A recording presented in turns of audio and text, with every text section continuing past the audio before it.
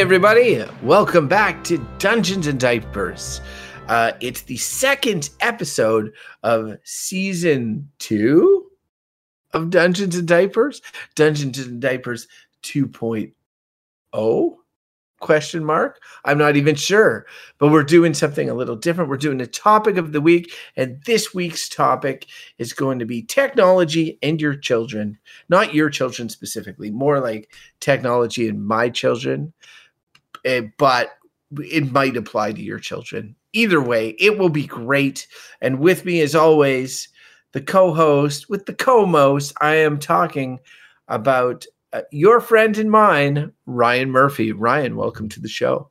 It's true. I'm back. I made it. It's funny. We were talking about topics and such, and a thought entered my brain. We're actually recording this like a day before, and I completely spaced that I was going to get Caden's take on the whole. Remember, I'm Caden. I'm your number one, Caden. Oh yeah. No, I do. It's a big controversy. Play the clip, Ryan. Yeah, play the clip. Play the clip. Bye, I'm your number one, Caden. Bye, I'm your number one, Caden. I'm your number one, Caden. I get it.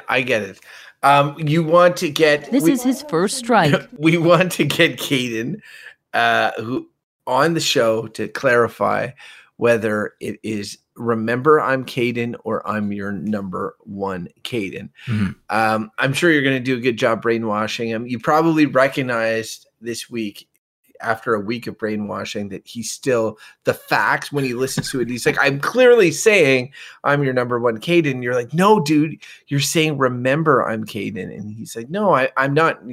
You then came to the epiphany that you have to delay it a week. I get it. No, not at all. The fact, like, look, I'll never be able to convince Crofton that I haven't been coaching him, but I have not. The plan was to play the clip for him and have him, and while I'm recording him, he would state. I would ask him, okay, like, what did you say there? This was a clip from 2 years ago or whatever. And I did not get a chance to do that. He wanted to do a segment on the show. He wanted to record his own portion of the podcast, and we haven't even done that yet. It has been so busy. Like, summer hasn't even started yet. I do not know how summer starts creeping into June and May when these kids aren't in college. Global warming. Yes, I suppose. Yeah, but I don't think that should, like, it's not been warmer. It's actually been cooler than warm lately, but yeah, it's just been really busy here. And Caden and Abby and Izzy, they've all just been like, it's been nonstop. So, but Caden is, he was going to talk about, he's got like 3 topics lined up for his little, Caden's Corner. One of which I think was going to be, he was going to talk about his Rubik's Cube work that he's been doing. He's graduated from a 3x3 to he just got a 4x4 Rubik's Cube. He's rocking that. He's going to talk about karate. So lots of cool topics. These are these issues that Caden's been like, kids want to hear about it. I just want to say that to the listeners that Ryan originally wanted to call it Caden's Karate Corner with KKK, but I said no, dude, you can't do that. Did not want to do. Mortal Kombat. I talked him off the ledge. Mortal Kombat has taken over the ability to turn C's to K's, so I don't really want to be sued by Warner Brothers. So it would be Caden's Corner with a C. So this is funny. I was at one point in the city I live, walking down a street, and there was a kids day camp, and they called it Crazy Kids Camp, and they used K's in all 3 letters, and I said, somebody's an idiot. But yeah, anyway, before starting, I will say it's, also, I hear what you're saying about it being busy, and I feel like things are pretty busy, which is funny because I thought this marathon period was going to let up. It feels like since leading up to Christmas, you're doing Christmas stuff, and then you're booking summer camps, and then you're booking March break stuff, and then summer vacation stuff, and it's like a go. period, and I just thought like we'd hit May, June, and it would calm down a bit. And like, I guess it's calmed down a bit for me. I will say that, but it doesn't sound like it has calmed down very much for you. Before we move on into the dungeons, I will say last episode at the beginning, I said like we won't be able to talk about Legend of Zelda: Tears of the Kingdom. It's not out yet. One thing I can promise listeners right now is that we will be talking about Legend of Zelda: Tears of the Kingdom today. So there will be a big chunk of Zelda talk, and I'm assuming people are playing it now. If you are one of those people who has not played it or is trying to remain pure and untouched and living in a cave until you touch it, like I think we're not going to talk a super ton of spoilers, but we are going to talk about our experiences. So I would just flag that. Again, we're going to be talking about technology. Ryan, hot off the presses, speaking of technology, I just finished watching a showcase from Sony on upcoming PlayStation games. And they haven't had one of these for a while. Did you also watch it? I'm assuming yes. I did not. What? I did not. Who are you, Ryan? I know. Not that I didn't want to. I had a bit of an adventure today. So I was in the office, and as soon as I got home, I had to go out shopping again with Abby, and then I got home and I ate dinner, and then I was informed. I got a message from a co-host of mine saying they wanted to record early. So I think that was while I was watching the Spider-Man 2 trailer, and that's really all I've had a chance to watch. If I were you, I would have told Jocelyn or whoever that co-host was to walk off a pier. And I would have also told my boss at work, I would have been like, I'm sorry, I can't do work. It's this PlayStation showcase. And I'm sure that they would have understood and given you the time necessary to watch it. Otherwise, how are you going to get work done? You'll be so distracted.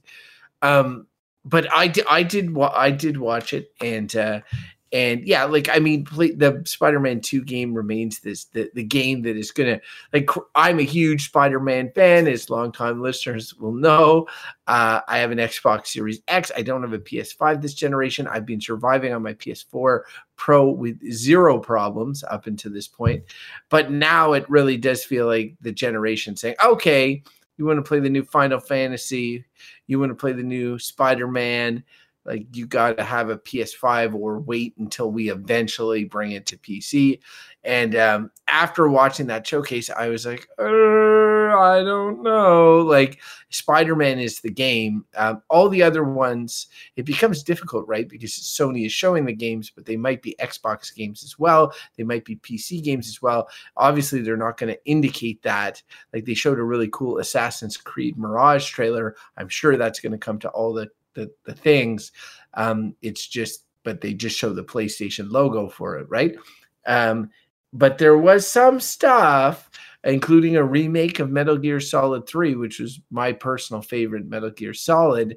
I'm just like, oh geez, it might be coming up on time as stock is available for Crofton to buy a PS5. So we are now officially on Dungeons and Diapers.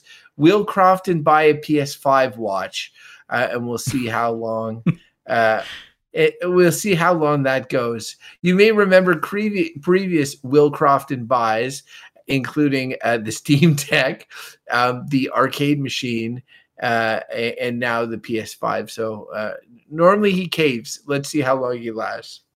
Well, you'll be happy to know that Metal Gear Solid 3, that remake, is coming to Xbox as well. I think from what I've been able to parse from the showcase is that the big exclusives were Spider-Man 2 and Final Fantasy 16. And I'm sure there are a couple other little ones in there that popped up. But for me, I haven't had a chance to completely go through it, but I kind of processed it quickly, just looking at like what was announced. And I did get a chance to watch that Spider-Man 2 trailer, and I feel like, based on what was shown of that video, that is a good reason to pick up a PlayStation 5. Like, I'm seeing stuff there that's like, okay, like Insomniac has already released a PS5 exclusive with Ratchet and Clank. They have they've got a lot of development time under their belt with the system. So like, I think from what I've seen of those videos, like, okay, like this is the next generation of Spider-Man gameplay that we've been looking for. It looks really, really good. And I don't think anyone would blame you for having that game tip the scales towards you picking up a PS5. It's the right time. I mean, Sony has now, like, with, I think, God of War Ragnarok, that was the last PS4 cross-generation game that was going to happen. So now's the time. So there's this beyond Spider-Man, and Spider-Man I kind of like, I knew was going to be good. There's some stuff about it that I don't like, just because I don't like, and it has nothing to do with the making of the game.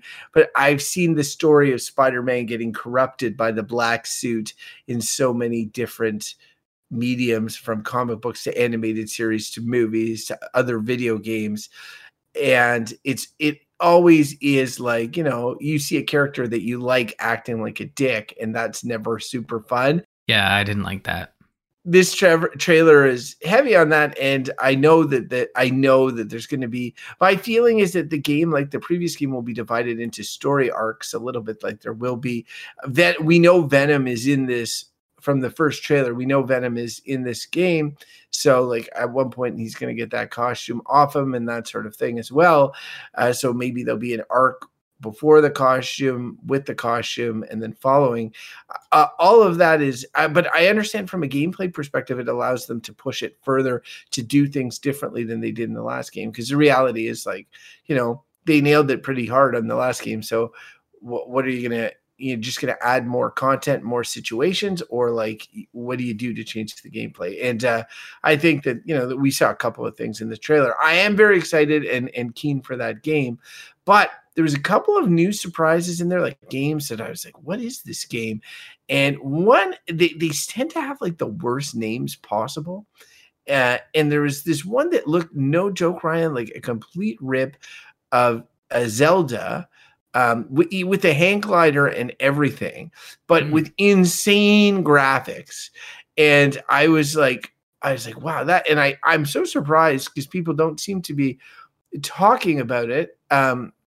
But the name is it's Towers of Agasaba, is a Breath of a Wild like, or whatever, and it looks like Breath of the Wild except with insane PlayStation 5 graphics and like flying whales and all sorts of stuff. I'm looking at it, and if the name wasn't so horrible, I would have been like, wow, this is a top thing. And I'm like, is it going to be something that I can play with the girls? Because this is what I think about now as well, which games I can play with them. And there is a game that I was aware of that they showed again, which is that game where you're in a storybook and then you step out of the storybook into the sort of onto the desk. It's like between these two worlds, and it is really cool as well. Again, the name is escaping me here. I'm frantically searching for it, but it's it looked pretty cool. And there was a couple of others. There was a Splatoon like by Square Enix, except with foam instead of ink. And so like there's a couple of things. I started looking at things now being like, can I play this with the girls, or can I play this with Gwen? And as she's as she's 8 heading on 9, so there was some stuff I saw for the PlayStation. Anyway, will Crofton buy a PS5, Ryan? Who knows? I don't know. I think it's a safe bet. That's again, that Spider-Man game, and I agree with you. The whole infected by Venom. It'll be hopefully not a large part of the game, but every time Peter said something rude or did something mean in front of or to Miles Morales, I was just like, I don't like this. I don't like this at all. I don't care how it's not good.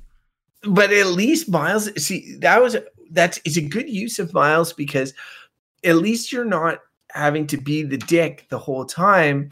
you can bounce back and forth. But like my feeling is, look, if they built a whole combat system or skill tree or whatever around this suit, which from the opening combat scene, it looked very much like they did, unless that was like a one of a few scripted events, which is possible. Then they're gonna like make you have that suit for some time. I would think.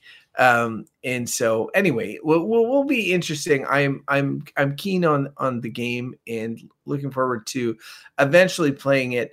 I think what's going to happen is there's probably plenty of PS5s in stock right now. If I had forethought or foresight, I would buy one, but instead what will happen is I won't, and then I will wait, and then Spider-Man will come out, which will be around the Christmas season. A bunch of people will buy PS5s again. There'll be no stock, and I won't be able to play it because I'll be an idiot. Let's see if my prophecy comes true.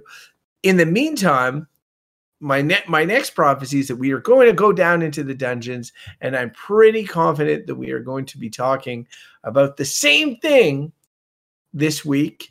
And it'll be one thing, Ryan, unless you have other things in the dungeons. I have one like little other thing that I will mention before we get into our main event. And if you have a little thing, you should mention it, and then we can go into the main event. But my little thing was that I was looking for a Steam Deck game, and I don't even know why, like, I chose this game. I remember really enjoying it when it came out, and then they released a definitive version of it at the beginning of the PS4 generation. And so I was like, oh, this is on sale. I'm going to buy it. It feels like it would be a good Steam Deck game, even though it's listed as unsupported. Sleeping Dogs Definitive Edition. Have you ever played Sleeping Dogs, Ryan? Do you remember that game? I played a little bit of it. Yeah. I played it to completion when it came out. I think maybe on Xbox 360 or maybe. I'm not sure. I didn't play the definitive version. I remember the graphics. It blew my mind when it came out. And it is funny how well they hold up today, particularly with the definitive edition. And maybe it's looking at the small screen, but because I've been playing it in portable. But it is a Grand Theft Auto like that leans into the story, but also leans into Hong Kong sort of action cinema, but also leans into a little bit of arcadiness. And man, all the pieces of that game are so awesome, and they come together like in a way that they have no business coming together. The fighting is essentially stolen from the Arkham games, which I'll be honest, I'm a huge fan of the Arkham games fighting. I love it. It's great here. You can except in this, you can unlock skills where in Batman, it's very rhythm, attack, and then you mix it up with gadgets and stuff. And this, it's very like long press will do something different than short press. Like you can get different moves. And then the driving has like burnout elements to it. So like you drive around, but you can also hit the X button in the direction, and your car will do like a completely ridiculous sort of check, like in hockey, or like a nail the other cars. And so you can knock them off. And like, I'm not at the point yet, but I remember this, like you can jump from moving car to moving car, like in a Pursuit Force style, like jumping from one vehicle to another, and in service of these great action sequences. So every part of the game, and then the story, there's a little parkour and climbing. Like you have a lot more mobility than you do in GTA type games. Your guy is a lot more athletic. And your guy, while he has an edge, it's a Donnie Brasco situation. So he's an undercover cop and infiltrating the triads, and you have like a cop meter and a criminal meter, and as you get in with them, it's there's some nice criminals. Obviously, you're tempted to leave the police force behind, or the story is very much involving in that way. But in Grand Theft Auto games, you always play as a jerk, Ryan. Like you're always an asshole, and I find that exhausting. And while I love the mechanics of Grand Theft Auto games and how they play in the open world, I can't think of one. The only one where I'm like, this guy is not the worst is Nico from Grand Theft Auto 4. Like, you understand his background a little bit more. He doesn't seem like the absolute worst, but every other one, it feels like you're just playing a jerk. And in this, you don't. You're playing somebody who is trying to do good somewhat, like, and there's enough there for me to get behind all the other shenanigans, right? Like, if I was just running an extortion racket for, the local criminal mastermind of the day, that would feel shitty. But doing it to get in good with them so I can take them down, that doesn't feel shitty. I'm still running an extortion racket, but it's different. So anyway, you're doing it for good. I'm doing it for good. And I'm just like, as we go into Legend of Zelda, I will just say, because this game could not be more different. It's like mature swears, blood, like violence, all sorts of stuff. But I will say that I'm playing it way more. Like, this was like a little Steam Deck distraction I thought I was installing. And like, sometimes I will choose to play it instead of Tears of the Kingdom.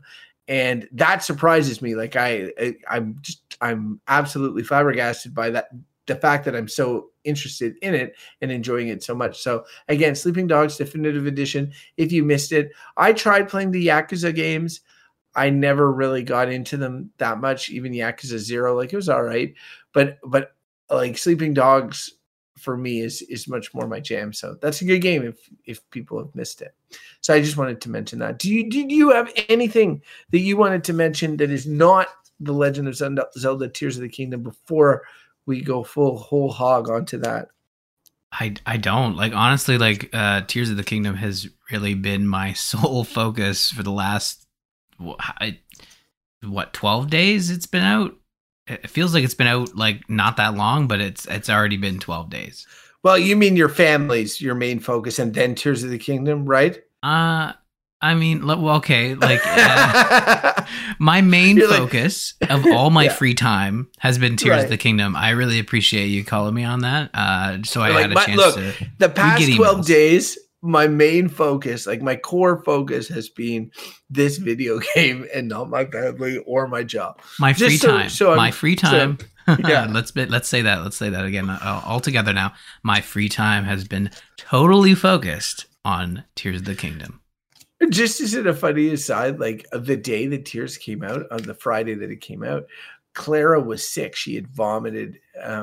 Like, you and I were doing a show, and she essentially was yeah sick, you had to jet, like, yeah, right afterwards, right? And she was so then Tears of the Kingdom came out the next day. She had to stay home, and she was high energy or whatever, and so, like, I took the day to take care of her. But I guarantee you, like, I can't prove this for sure, but my boss, there's no way they believe me. Like, there's no way they're like, oh, so you had to take the day Zelda came. You called in sick or called in, like, your family is sick the day Zelda came out. Oh, that's very coincidental. Very, very easy for you, Crofton. And I'm like, but I did not play Zelda all day, like, until the evening. Once the kids were in bed or whatever, it was or no, I played it with them first and then afterwards by myself. But the reality is that like, I wouldn't have trusted me either. I think it's really cool that you have folks at work that would be able to look at the date and say, oh, it's Zelda Day, because video games just are not even a thing at our office. Like, I look, they just might not come up. Or come up, and they just don't come up in conversation. So honestly, I just wouldn't know outside of asking, like, every manager and director, like, hey, do you play video games? Which would be totally cool, but it just hasn't come up. I have a giant arcade machine behind me. I know you have a talking piece behind you for sure. So people are like, but also Zelda exists in this different plane of. Everybody's talking about it. There's news articles on regular websites. And it feels like people even who just want to relate to you and be like, oh yeah, you must like video games. So what do you think about that new Zelda game? Like it really does feel like a piece that people were aware of. But yeah, no, I'm somewhat joking. I don't necessarily think that they would have put two and two together, but that's what I was thinking. It's like, the day that a big sporting event is on or a big movie is coming out or whatever, and then somebody's, I'm feeling under the weather today, boss. Yeah, like when I remember, I do remember like not my current manager, but previous managers. I remember like, I'm going to take Friday off, and they'd be like, oh, you're going to take it for a video game. And I think at first I was like, yeah. But then after that, I just say like, hey, there's a new video game coming out and I'm taking the day off. And I it wasn't like I didn't put it in the leave request, but I would tell my boss like, yep, that's what I'm doing, And these days I don't do it as much because I find like I'm confident in waiting to play the game. But I remember previously, I would tell my boss like, no, I'm taking the day off to play a video game. Like, just own it. I just own it because like, honestly, like I don't care because it's my time. I'm going to take it and play. I would own it if I was going to do that. Yeah, right? Of course. Your child was sick for sure. I'm just like, I had a sick kid that day. Yeah. Just before talking about the game itself, and I really do want to hear your thoughts on it. I just will say that what I've been not struggling with, but what has been interesting to me is so the girls have both really, we were sort of playing this Kirby game before this game came out. And we got into this thing where I would play Gwen was Kirby. I was the backup player. And my youngest daughter was the detective, we called. Like she wasn't playing. She would just sit and watch, but like say, oh, there's a secret here or a secret there. Like she would like to participate, right? Which was awesome. And when Zelda came out, she was actually excited, even my youngest, to be like, let's all play this together. And so we started the game and we started playing it.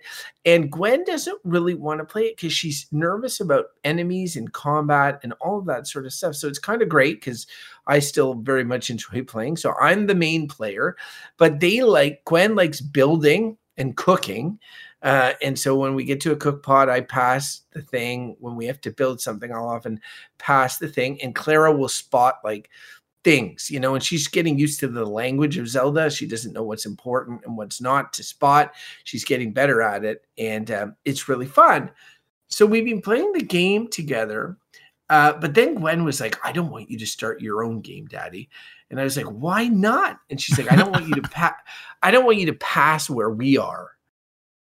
And I was like, oh, Jesus. And I said, but Gwen, I want to play this game too. And she said, well, you are playing the game. You're the main guy playing the game. And I'm like, oh, I guess that's true. And so she's like, just let us get the compromise that she proposed was just let us get further in the game. And once you do that, then you can start your own game. And that way I won't be worried about you passing us. Right. So that seemed like a great compromise. So of course I didn't do that. She went to bed and I started my own game right away because I desperately have no willpower and wanted to play more of Zelda. But so I did the entire opening area, which in this game is called the Great Sky Island. I did that. We had just completed that. And then I did it again. And then I was so tired by the time because it's actually very long. By the time it was done, I was just able to do it, and then I quit. And so what's been funny about my experience with Tears of the Kingdom is that essentially that has been it. Whereas I will play my game with the girls, we will do something or get somewhere, and then in that evening, I will play that exact same section again in my game. So I'm playing the game essentially twice.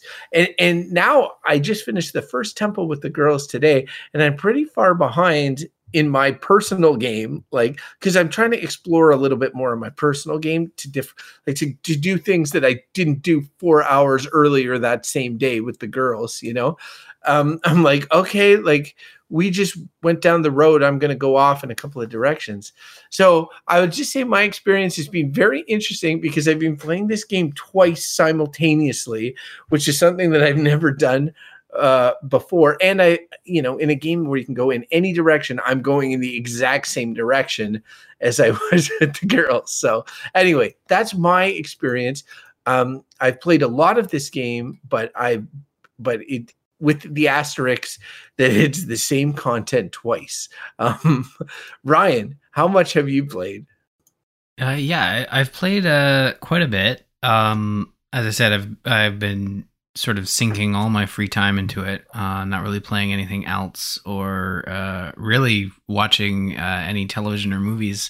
So I think like the only thing I've kind of watched between like the only thing I did outside of Tears of the Kingdom for downtime was I ended up having to watch an episode of Fear the Walking Dead for my zombie podcast. So like it's really been the focus. We even took a week off Gamers In to have an additional week of time to do our first impressions on the game. So I am, and we'll keep it. We're going to keep it spoiler free. But as Crofton said, obviously, if you are looking to be completely free of any thoughts or feelings or gameplay impressions, like yes, you'll want to skip ahead. The times will be marked in the show notes, but like really, I also understand that it sounds like Crofton, you're not very far. Have you done any of the temples that have been sort of pointed at in the game, or have you gotten to a temple? I just completed today, as I had mentioned there, my first temple with the girls in the girls game where we're further along, the Wind Temple. I finished that. I just finished that one, and I will say where I am in the game is I legitimately just finished it. Like we saw the cinematic and the rewards and everything, and then I was like, okay, we got to stop playing. We got to stop playing that. So that's like exactly where I am in the game.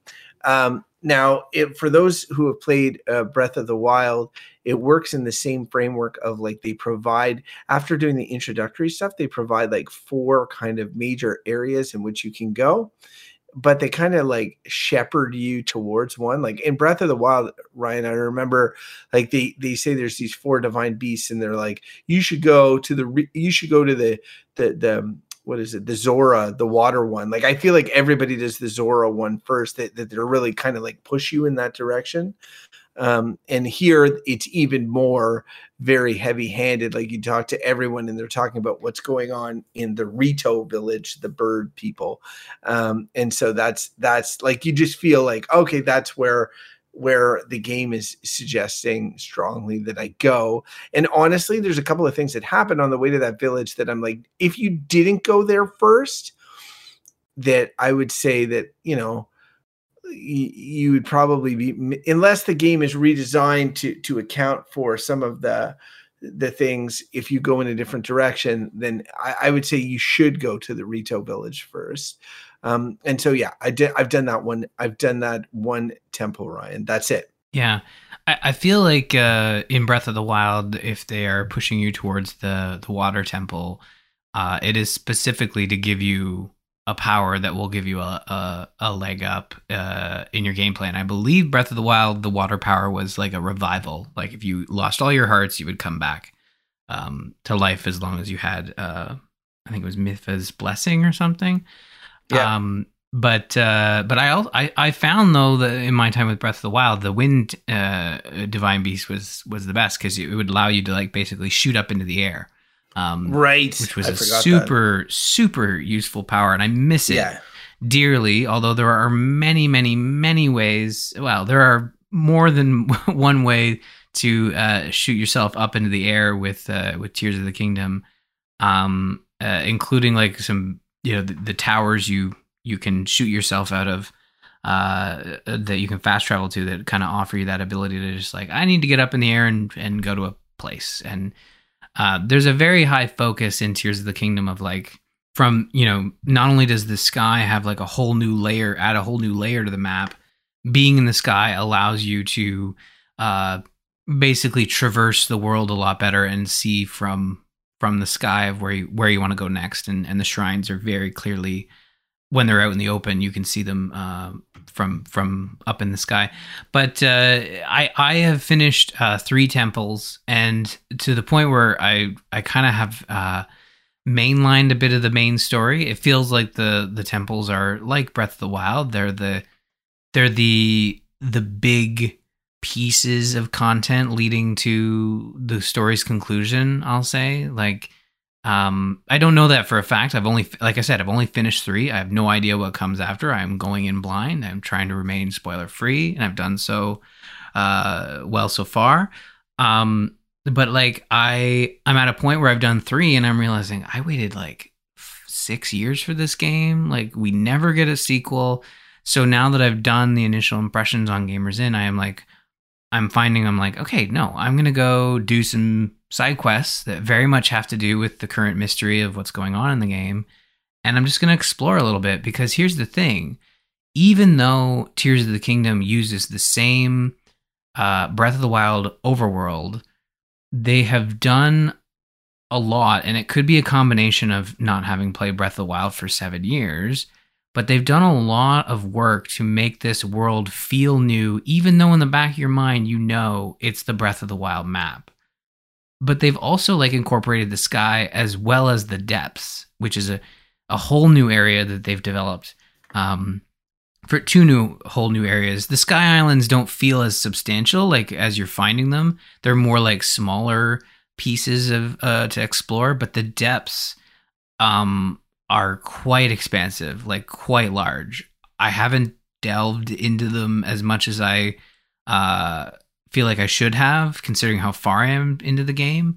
But the game does not push you in specific directions. As Crofton, as you said, it really only takes your hand and points you in one direction towards Rito Village, like that one time. After that, it's like, no, you do you, Link. Go to town. Yeah. Do what you got to do. I haven't been down to the depths too much, but I would be remiss if I didn't mention that there is what I consider almost a third extra area, like beyond the map, which is they use as a lore explainer, saying like, okay, there's been the shifting in the landscape with the Sky Islands and the depths and all of this. The upheaval is what they call it. And because of the upheaval, there is now a bunch of caves and wells and all sorts of stuff in the map. So you have this underground that is the depths, that is deep underground. Like if you go in a hole that's in the depths, you are like parachuting down deep, deep, deep. And it's so dark that you need to light your way. But then there's more traditional caves. And it is very interesting because it makes me realize that while there was traditional caves and such in Breath of the Wild, the sheer amount that they have in this game, and I met this lady recently that's documenting the wells of Hyrule, and she says that there's 58 or something wells in Hyrule, and each well has like a cave thing underneath and different stuff.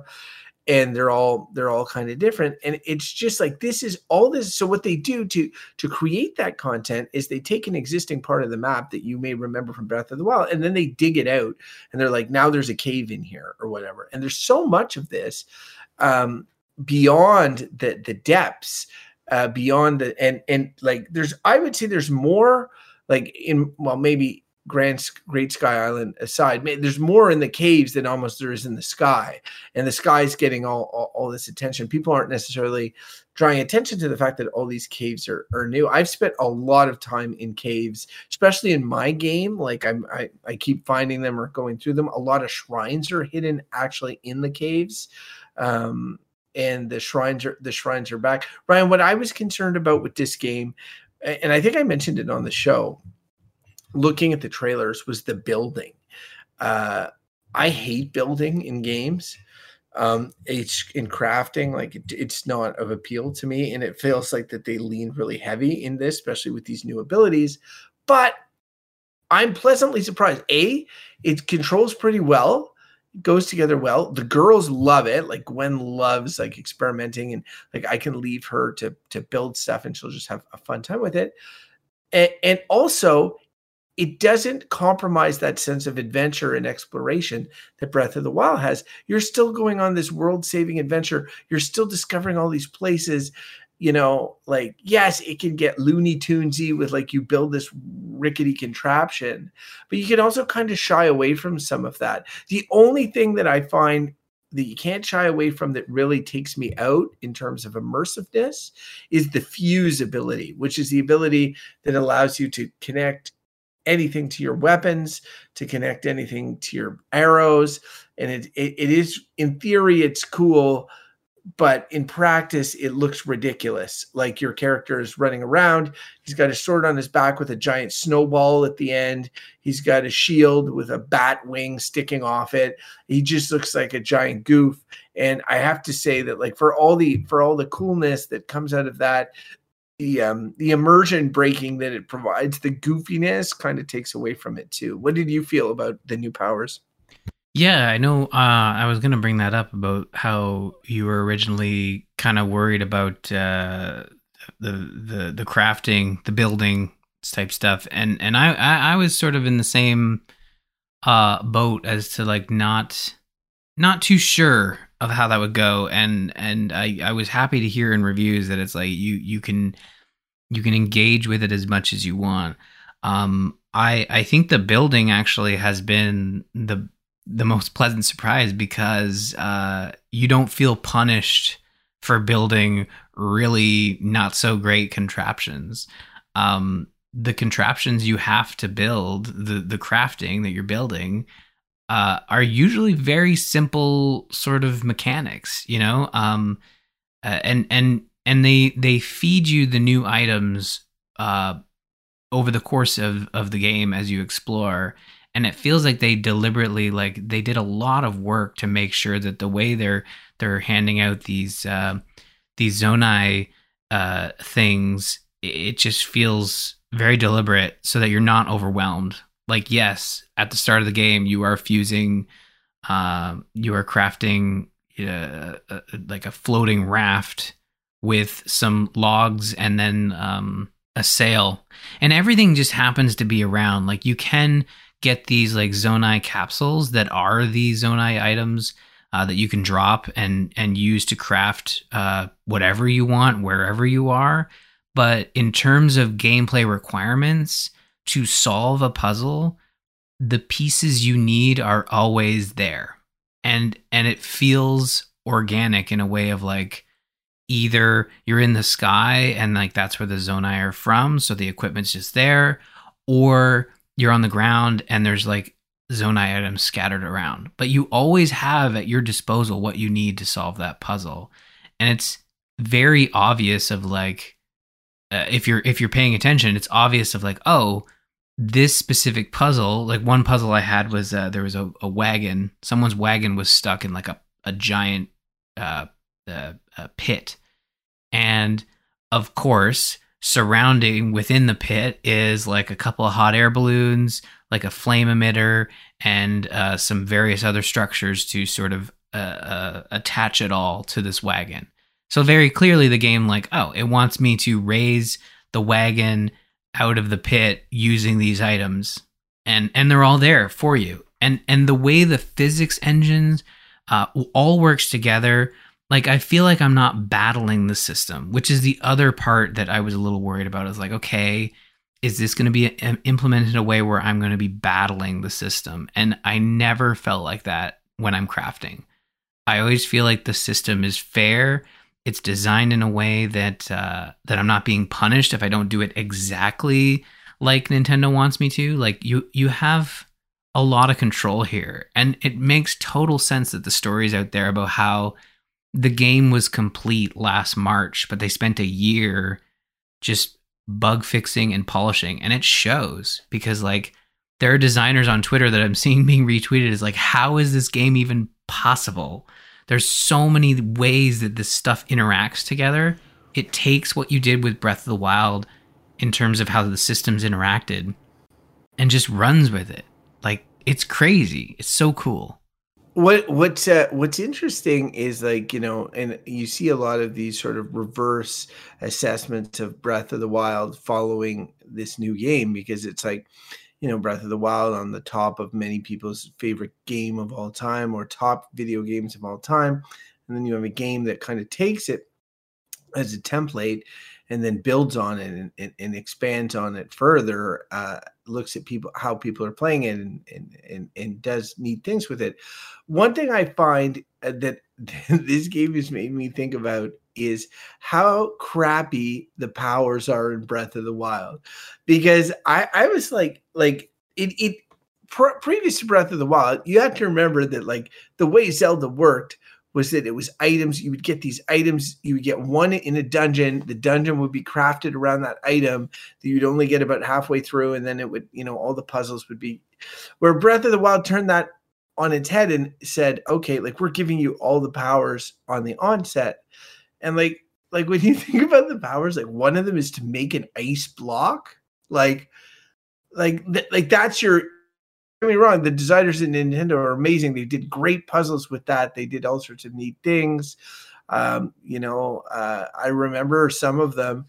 Another one was like was bombs. Like bombs that are like an item in Zeldas that you've always had. Now they're one of your powers. It's like you can make a square bomb or a circle bomb, and it's just funny to look back. Like, there were some things like the magnesis with magnets that was kind of interesting, but then Ultra Hand completely has all that and then some in the next level. And then there was the pausing, the stasis, whatever, that was kind of neat, but the rewind is that to the next level or whatever. So it just makes you look back at Breath of the Wild and be like, well, those were kind of crappy in comparison to these ones, which seem like every one of these powers is a banger. Like the Ascend one where you jump through the roof. I love that so much. It turns everything on its ear. You start thinking in like, in a different way, like in a vertical way. You're like, okay, so am I below? What am I below now? Or what's up here? Am I going to jump through the ceiling now? Like, it's like a different exit that you have to every room, one that you might not consider and that you have to start considering. The rewind time is probably the one that I've used the least, but I know that you can do the most with, because they've made it that you can even rewind time on the items that you yourself move. So you could move something and then rewind time on it. And the way that you can break the game with that, like, I'm sure there's people like well more talented in this stuff than I am that are just going to go to town with it. So it does, to your point about like people who are like, how does this seem possible? There is a level of that, because part of me is like, well, it's like, Goat Simulator, all of these games where you can just like create chaos and do all these things, or like Gary's Mod where you're like throwing in bits and pieces in the whole kitchen sink, but it's done with this insane level of Nintendo polish and within a world that works, in a story that works without breaking the whole thing. It does feel like this should not be possible, right? And watching the Sony State of Play, it's all these great games, they have all these fantastic graphics. But then I look at them and I think to myself, like, I'm going to love Spider-Man, but Spider-Man is going to be a heavily scripted environment. I'm going to have some freedom in certain spaces, but it's not like this game where I can just do whatever, whenever, with whatever, like, and all these magical powers that just don't seem to get old. So there is something really crazy about all that. So I'm also really enjoying it.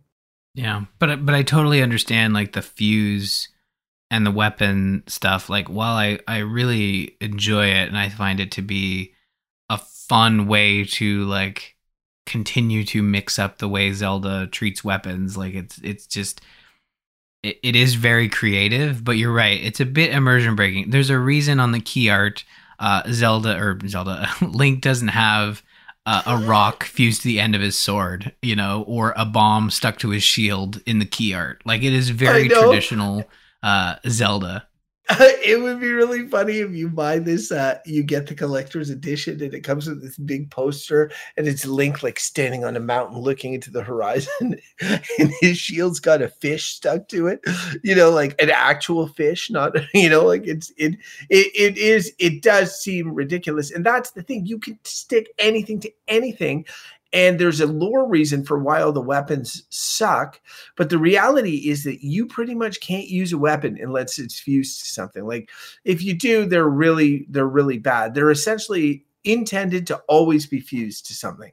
And like all of them, like I'll find weapons that I know from Breath of the Wild, and I played Breath of the Wild last year, so I actually remember what their stats were. Like there's a number of attack power, and I'll be like, wow, this is like a third of what it was last time, because they intend you to fuse it to something, and the few, like, look, it's insane because I keep expecting the game's going to tell me, no, you cannot fuse a fish to your sword. Like I keep thinking the game is going to tell me no, but it never does. It's always like, yeah, sure, go ahead. It's going to look stupid, but enjoy. And I think the idea with the fuse was that, like, when he showed the demo and you fuse the eyeball to your arrow and it turns into a homing arrow, that's amazing. You fuse a fire plant to your arrow, it turns into a fire arrow. That's great.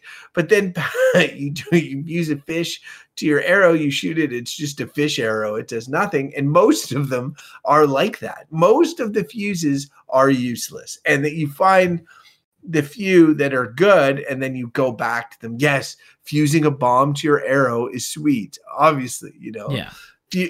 Fusing something else to your arrow is not as, like any mushroom, for the most part, you're going to shoot it. Oh, it's a mushroom arrow. Wow. Like it's, so I do think that it is really cool in it that I think it's going to allow for a lot of funny and fun stuff after you finish the game and you just want to exist in the world and use it as a creative sandbox. I am wondering, Ryan, like, I don't know that this exists. I am kind of hoping it exists. I'm wondering if you found something like this. Is there like a maker space somewhere in Hyrule? Like, I know you walk around and there's these like rebuilding stations, and this Joker that keeps trying to set up his sign. And like and you can, and there's a few things in there. Normally there's a few wheels, a couple of planks, whatever, right? Right. But like, I keep expecting that there, at one point, there's going to be like a giant area that has got just tons of stuff that you can just go like there, go crazy in. And then when you do finish the game and you've done the story or whatever, there'll be tons of people that just want to build stuff and goof off, and that there would be a place that you would do that mostly. Have you found such a place yet? Does it exist? I haven't come across anything like that. To be honest, like a lot of the way the crafting materials are set up is, as I said, very curated. If you are presented with a problem and crafting is going to or building is going to solve it, the pieces are there for you. You can, add additional pieces based on your inventory if you wish to, but Nintendo has really gone out of their way to make it like there is a puzzle here, the solution is around you, the pieces are there for you. But in terms of like hey, all the pieces are here, build whatever you want, I haven't come across that. But it would be cool to find an area like that where it's just like, I picture like sometimes when you go to like a garden center and they have those like cement block setups, and then each of those little sections they've built with those cement blocks is like a different pile of dirt or I'm trying to think of another thing you would use for gardening, and mulch. There's different colors of mulch in there, and it's, I imagine like they have that set up and what you're describing, and it's just this big arena, and in each of one of those sections is just a pile of one specific part, and you have access to everything. I mean, it would be very cool. They do have the dispensers around the world that you can. I usually feed like 3 or 4 rounds of materials into, and kind of stock up on whatever 4 or 5 materials or Zonai equipment that are being offered there, just so I have like, one of everything on hand in case I want to build something. But yeah, it would be very neat to have like sort of an area that is just meant to build. I could see them adding it in an update, like maybe something down the road. It seems like a good piece of feedback for them to hear and build in as like a fun free update or something.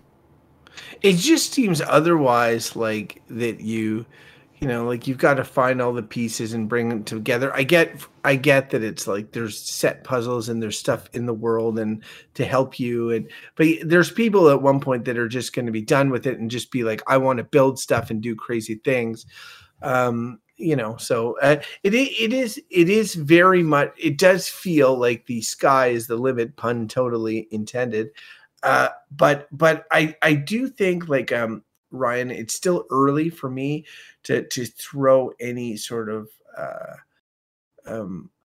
overall review feelings on the game in other than saying that when I compare it to Breath of the Wild, the way I felt when I played Breath of the Wild and how I felt at that time, this game it's more Breath of the Wild, and I'm absolutely floored by some of these systems and abilities, but it is not, amazing me to the extent that Breath of the Wild did when it came out, because again, it's been 6 years since that game, and everything that's in that game is in this game. And it's crazy to me that they, aside from the 4 lame powers from last game, they haven't changed anything.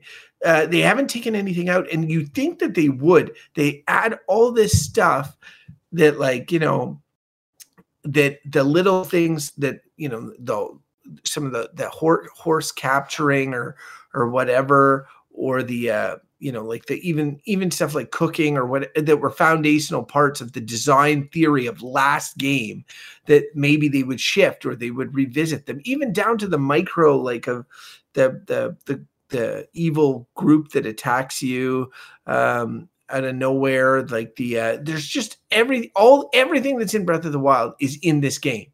And then they have all this other stuff that is also in this game. And I start thinking like, oh man, are we at a point that like if somebody was like, hey, should I play Tears of the Kingdom? I didn't play Breath of the Wild. I'd say no, play Breath of the Wild. Like, that's what I would say. And the feeling that Breath of the Wild gives me, like the swell of the music, the spirit of adventure that game gives me, while its DNA is in this game, it feels slightly different to me. And to the point that I'm like, it feels like, okay, you've got your fill of adventure. You've done all this stuff. You've seen this world. Now let's blow it up and let's go crazy, and let's go high in the sky and deep under the earth and make all sorts of crazy things. Look, I love that. But if people are like, does this game replace Breath of the Wild? Is this now the best game of all time?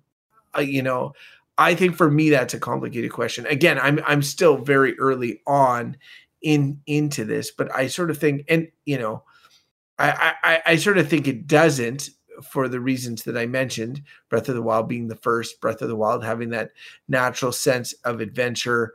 But like in 10 years from now, when these games have both been out for a really long time, like, I don't know how a gamer from the future is going to look back at these things. If somebody's going to be like, oh yeah, don't even bother with just play the Tears of the Kingdom game. Don't even bother with the other one, like maybe that's what will happen. Kind of makes me sad, but I could see it.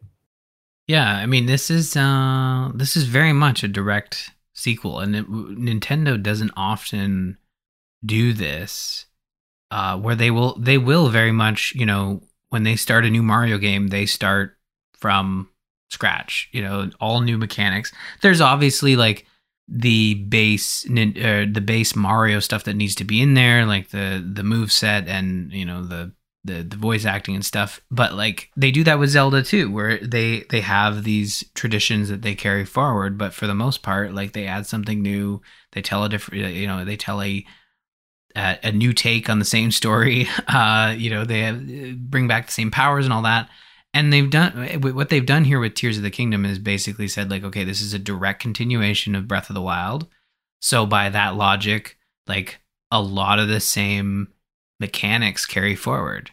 The way you gain hearts and stamina upgrades, the shrines, it's all going to feel very familiar. But like those core additions with those 4 or 5 new powers, it's like, they are game changers, and they kind of, yeah, you're right. They put the Breath of the Wild powers kind of like to shame, but they are very powerful. Like, they're very powerful. The ascend ability, which you will forget you have like every 30 minutes while you're playing the game, because it feels like a developer cheat code, which is how it started out. Like, they said, like, we only implemented it because we needed a way to like get unstuck from the caves we were building. And they just decided, wait, this is a cool power, let's include it. And you will often forget you have it, because games usually don't give you that organic control over your ability to just like nope the hell out of a cave. You could explore this cave, this underground, and then be like, oh, I've hit the end. Well, ascend, I'm out, and I'm off on my adventure. And obviously that's like one use. The more practical use is to use it for puzzle solving and platforming. And I love it. It's so cool to be able to have that kind of control, because it is so rare for developers to give you that control, because it breaks puzzles. Your ability to like shoot through the ceiling above you completely changes the game. Well, yeah, you have to, as a developer, bear in mind that the player has that agency in every room or every place in game. And luckily, Zelda games traditionally don't have a ton of interior environments, but as I mentioned, with all these caves, they suddenly do, right? So you're often shooting out of these caves. I just did a temple, and I found like, little ways that you can cheese things, or you can figure stuff out by using ascend and getting up on top of something, and then, floating to the next destination. Again, they've taken nothing out of this game. Like, in a lightning storm, you have a metal sword on your back, you're still going to get hit by lightning, just like you were in Breath of the Wild. And everybody was amazed by the physics back then. All you climb something that's wet, you're going to slip down. Like, all of that's here. They've carved off nothing. And so for me, it is, if you enjoy Breath of the Wild, you're going to enjoy this. If you didn't enjoy Breath of the Wild or bounced off it, there's a chance that you will stick with this one because of the nature of those powers, like that it will do more for you. The other thing is, this game comes out after Elden Ring, which is the only game that I can think of that really took a big chunk of what Breath of the Wild was laying down and said, like, okay, let's do this, but for this other type of game, or this other, and it was the talk of last year, when all the Game of the Years last year, and then this year, I mean, clearly this is going to be a front runner, if not a lock already. And I just wonder if this type of game, where you have the world and then you explore it, and it's not littered by icons, you're kind of like laying things down. And I wonder if that's like, this is the pulse of what gamers want now. So I'll be curious to see what games come out of this moving forward. I also feel like I'm going to be playing this. Like, it boggles my mind, Ryan, that you've done 3 temples, because like, we just did the Wind Temple, which again is in the Rito village. I have barely explored the Hebra Mountains, which I loved exploring in Breath of the Wild. You could snowboard in Breath of the Wild. You're snowboarding down them. There's Lionels that are hidden around. There's all sorts of stuff. And like, because the temple takes place in the sky area above the mountains in this, you don't even you go up in the mountains a little bit, you go through a cave, you meet some people, and then you're up into the sky and you're doing all sorts of stuff. I haven't explored any of the mountains. So to just leave now would be like, okay, when will I be coming back here? I know they've crafted everything. They've hidden Koroks everywhere. There's probably caves littered throughout. There's all sorts of stuff to find. Like, obviously, like, I feel like when I unlock one of those towers, because there's still towers in the game, they're more fun this time around, but they're still there, where you unlock chunks of the map. when I unlock a chunk of the map, I don't feel like I have to exhaust it, but I feel like I kind of have to see the main things in that section before I go to another part of the map. I don't know if that's a healthy way of looking at these things, but it definitely makes me move slower through it. No, you're right. And like I said, I feel like I feel like I'm at a moment where I'm like, okay, I've unlocked some of the powers. I'm feeling a lot more powerful. I'm understanding the game a lot more. Now's my time to go explore. Because you're right. I did the Rito Village and I was like, okay, I'm done. I guess I'll go to the next area. And I think because of the way the world is structured, there is so much to explore. But the way that they offer you the ability to kind of like shoot up into the air with the towers and kind of go in whatever direction you want, or explore the islands that are zipping past your head as you're flying into the sky, it's easy to forget that there's a lot of cool stuff on the ground too. Like I've discovered stuff that I've like, oh, I got to come back to that, and I just haven't yet.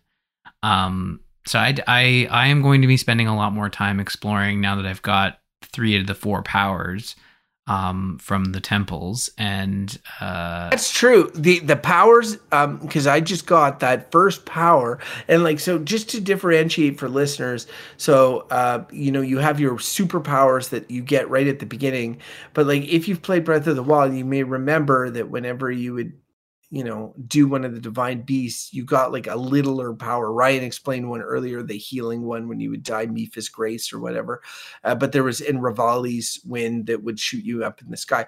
Like they were powers that were, they didn't necessarily really allow you to cheat puzzles or to circumvent things, but they were significant quality of life things.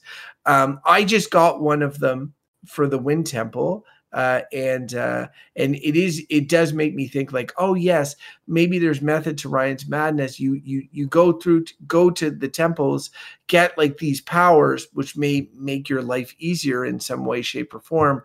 And then go out and explore, because it is true. Until I do those temples, I'm not going to get those powers. And I remember in Breath of the Wild in particular, I think it was the one you mentioned, Ryan, the Rivali's Gale, the one that shoots you up. Is it the Rito or the Gerudo that you go to last? I think it's the Gerudo. I think that it is the Gerudo that you're kind of shepherded to last in Breath of the Wild. Like, again, there's no wrong way. You could go there first if you wanted to, but I think they were the one I did last. So like, I don't even remember the power I got from the Gerudo in Breath of the Wild, because I think I had it for so little before I rolled credits on that game. Like, I remember the Goron was like a shield in Breath of the Wild.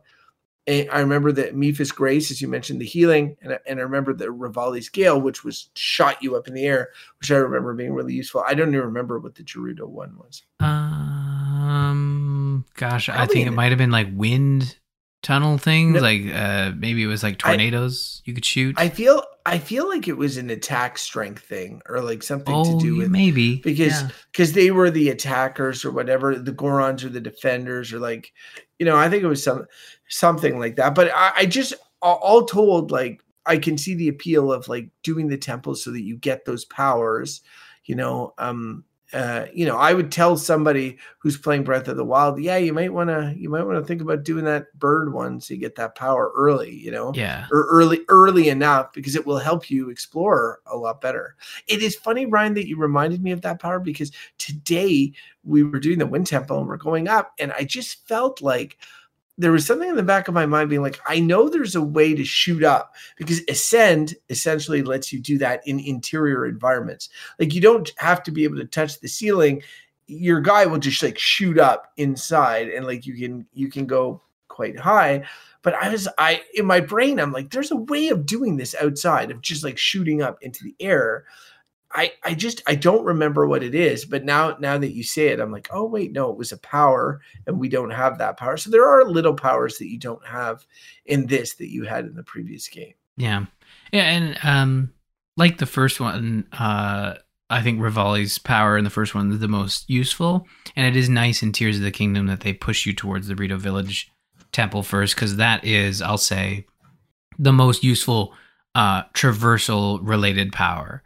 I So mean, that makes sense to me too. We won't say what it is, but it is it is a traversal related power. And again, the fact that that power exists but doesn't like it's another one of these tools that you could potentially mess with the game with, right? And they just let you. They're like, all right, go to town. So anyway, we will like my guess, Ryan, is so we record every 2 weeks. My guess is we're going to sit down. I will be like have done like maybe one other temple or two other temple. I will be deep into this game. I will have only played this game, and you will be on 7 other games. Like you'll be like, oh, you're still playing Tears of the Kingdom. I'm on Jedi Survivor, whatever, and I've rolled credits on 3 other things. I'm just joking. You could still be playing Tears of the Kingdom. I likely will be. Honestly, like even Diablo 4 coming out, I'm not even tempted at all by that one. Like I am still very much enjoying my time with Tears of the Kingdom, and I know I have a lot more to go, and that's where I think my brain is like, I need to stop doing the temples because I don't want to quote unquote finish the story, because I will use that as a reason to go to something else, and I don't want to stop playing because I want to keep. I'm it's still fresh. I'm still enjoying it, and I'm still discovering new things. Like I've got like a list in the back of my head of things I want to go do in Tears of the Kingdom. So it's very much, yeah. What's killing me a little bit, or not killing me, but like I could see myself fade off of it, is like already like I'm in this situation now where like say we're done podcasting tonight and I'm like, well, I go play my Tears of the Kingdom game, which is now significantly behind where I am with the girls. Like I just finished that temple with the girls in their game. I haven't even got to the Rito Village in my game. When I get there, I'm going to have to do like there's a lot to get to the temple. There's a lot of whatever. And so I'm repeating beats that I played yesterday or the day before or what have you. And I can see that wearing thin. So I may actually, and that's why I led with Sleeping Dogs, I may end up like being like, well, I'm going to play Sleeping Dogs when it's just me and play Zelda with the girls until there's a big enough gap between us where I feel, interested in replaying the same beats in my game. So it is interesting. It's the first time as a parent I've been in a situation where it's like I have to kind of restrain myself because of my kids wanting to play the game with me. But it is magical, right? Like I got one kid who is fully invested in the game, and the other kid who loves like helping bit and certain pieces she loves, like whenever it's the blood moon rises, she loves that. My youngest Clara, who's 5, but now Clara, like she'll watch us and then she'll run to her workshop and cut out like different items to bring me. She's like, what do you need, Daddy? I'm like, I need the Master Sword. And she'll go and she'll cut out a little sword, or she'll draw a little scribble that she says is a sword and cut it out. I have all these papers next to me while I'm playing. So she's still engaged, but she's not watching minute to minute. But it is so precious, like the time spent, and Nintendo really delivers that like nobody else. Like these whole family experiences that we're all on board for, right? And when the monster came out, the boss of the this temple I just fought, like they were both on the edge of their seats watching the battle take place, right? And it's very cool. Like that's very cool. So I am going to enjoy this as long as it lasts, as long as we're all on board for it. So yeah, great game, and I'm sure not the last time we will talk about it, Ryan. Indeed. Next on the docket, as promised, is our second episode devoted to a particular topic. And this time, Ryan brings us the topic. Ryan, would you like to explain what we are going to be discussing today? Yeah, so we're going to be talking about technology. And I know folks at home are saying, wow, that is super broad. And yes, it is a broad topic. And could lead into many other topics, and then could inspire, I don't know, some listener feedback for a future topic. But technology in terms of, in terms of the diapers sort of section of the show, like when it comes to technology and your kids, technology and your family, and our experiences with technology, because I feel like once we had kids, once we have that family unit, like technology kind of shifts and evolves as our families grow, right? So, when you and I had babies, like technology was Not together. not to, no, but technology used, when you're first starting your family, is very different from when you have toddlers and elementary kids and stuff like that. Like just based on like the technology you're using, for your baby, like monitors, that sort of thing. We're not going to go into that depth of thing. I think we're going to focus more on like, tablets, computers, and video games. Oh my! But like, I think it's such a wide topic, and unfortunately, like I am so out of the loop on technology when it comes to newborns. Like I know we had a baby monitor set up, but it was very basic. It was one of those like old school radio ones, but I know you can get like really fancy webcam setups and stuff, which yeah. Well, yeah, and like I mean, I still remember when we went to the baby store, like Baby R Us type place to buy gear. They have, all these automated rockers and stuff, like robot rockers. Yeah. So your baby is like, there's just tons of ways that technology ends up like merging with your kids' lives. And the thing is like, eventually for us, we're going to be fighting battles against social media and different things. But right now, like the oldest is Gwen on my end, and then Caden on your end. And so in terms of technology use, we're talking about like kids, 7, 8-year-old, and then toddlers and younger children and stuff like that. So some folks, like, we're not necessarily talking about screen time, that ties in to it a little bit, but like the reality is that like it's more about how we use technology, how our kids use technology, how we allow our kids to use technology. I think, Ryan, you and I are similar, and this is, I would say if you were a listener that is dissimilar from us, we would love to hear from you. But we are both heavy tech users, like as adults, like, surprise, you listen to the Dungeons of the Show, it's all video games or gadgets or doohickeys or VR or this or that. We're always talking about this sort of stuff. And so, just by osmosis, our kids are exposed to all this stuff, right? It's like, what's daddy got there? And, well, Caden, this is a little Mario figurine that if you tap on a controller will give you extra outfits. It's like they're just getting it because we're heavy users. So that, we would have to be insanely hypocritical to then say, like, to our kids, hey, you can't use technology, or you can't use some of these things. So, I mean, that's such, like, I haven't checked in with Ryan in my blah, blah here. He may be like, I do say that stuff to my kids. And, I'm Ryan's like, I'm watching TV and using my tablet at the same time, but I make Caden sit in the closet while that's going on. So I'm like, sorry, buddy, when you're older. But yeah, so I guess like, do you guys have any parameters surrounding any sort of technology use as a family unit? Yeah, I mean, like, I think you're absolutely right in that, like, you and I have an advantage in that we are used to using technology. We understand that technology has further tools to help with parental controls and stuff. And I mean, you could also do a whole topic on parental controls, and I've really dove into those with the tablets that we have for the kids. And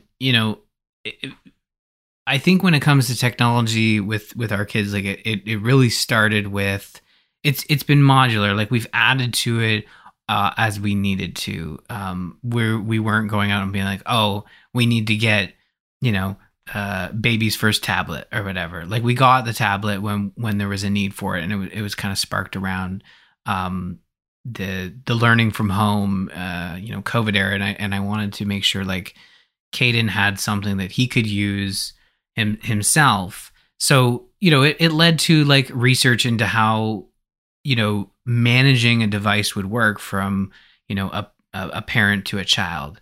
And I know we've talked about it on the show before, and I'm an Apple user. I have a MacBook, I have my iPhone, my iPads, but to buy your kid an iPad, very expensive. They are sometimes double, if not triple, the cost of an Android device if you're looking for entry level stuff.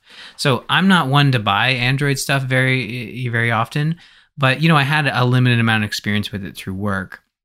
So we bought some Android tablets for the kids, like little Samsung ones, and bought basically a cushion case for it from Amazon. And we set it up through Google Family Link, and it just works so well that like I don't feel uncomfortable giving the tablet to the kids and being like, here you go. Like they can't load websites. Even if they click on the weather app, like Abby would do it a lot. Like she'd click on the weather app, and then she would click on a video, and there's just a bunch of stuff that would link to the weather website, which is fine. Like it's not bad or anything, but it would basically not allow her to load it. Because it just made it like a stress-free thing, and kept it a tool that she could use when she wanted to watch TV or engage with one of the apps and stuff. So from a technology standpoint, like we've really leaned in on those tablets, and I know you can buy like the very specific kid ones, like the Amazon Fire Kid tablets, but I found that like in my review searching that they can be quite limiting and not last as long, because they are made with they're made a little bit cheaper, and they operate like with very specific software. And because we were doing at-home learning, I wanted to make sure we had an operating system that would support like a lot of the tools the schools were using. So we got like just a generic Android tablet, but we allow the kids can kind of use it whenever they want. Like when we talk about screen time, we can kind of explore that a bit. But like it is the system. We had it set up so there was like a time limit on it, but honestly, it just came down to like it was more work for us, because when they were using the tablet, they were usually engaging with it in a way that was like not them watching Netflix for 6 hours straight. It was usually like right now, Caden is all into Rubik's Cubes and knitting. And what he'll do is, while supervised, he will load up, YouTube Kids, which I was apprehensive about allowing him to use. But I say to him, like, look, like, if you allow us to do the searches and you can't wear headphones unless we've approved the video, like he'll watch these like learn to videos. So he calls it's his learning time. So it's like, oh, I'm allowed to watch YouTube Kids because I'm learning. So he's learning like different tricks for his Rubik's Cube or different, knitting techniques and stuff. So like we don't really put a cap on it as long as it's like not getting in the way of other stuff. But like in terms of technology, like we don't try to overwhelm the kids with it. Like they have specific pieces of tech that they engage with, but they also understand that there are specific pieces of tech that they don't touch or use, but know is there for us to use to help them out. Like, for example, a printer or something. Like they're not going to use the printer, but they understand that piece of technology is going to help them out when they need to print something. So like that's kind of our philosophy. I try to overwhelm my kids with tech. I put them in a room. I set up a rave. I blast lights at them. I'm like, look at all these screens at once. I amplify. No, I don't. In fact, like it is funny because you're talking about all these tablets, and I also am in the world of tablets with the kids. We have two. Essentially, I had bought Jessie for her birthday an iPad a couple of years ago, and then we bought a tablet for the kids, which was one of those Amazon Fire tablets you mentioned, which has been really good. We've gotten one of this subscription service of some sort with it for kids that allows them to play a bunch of fun games, and it was good.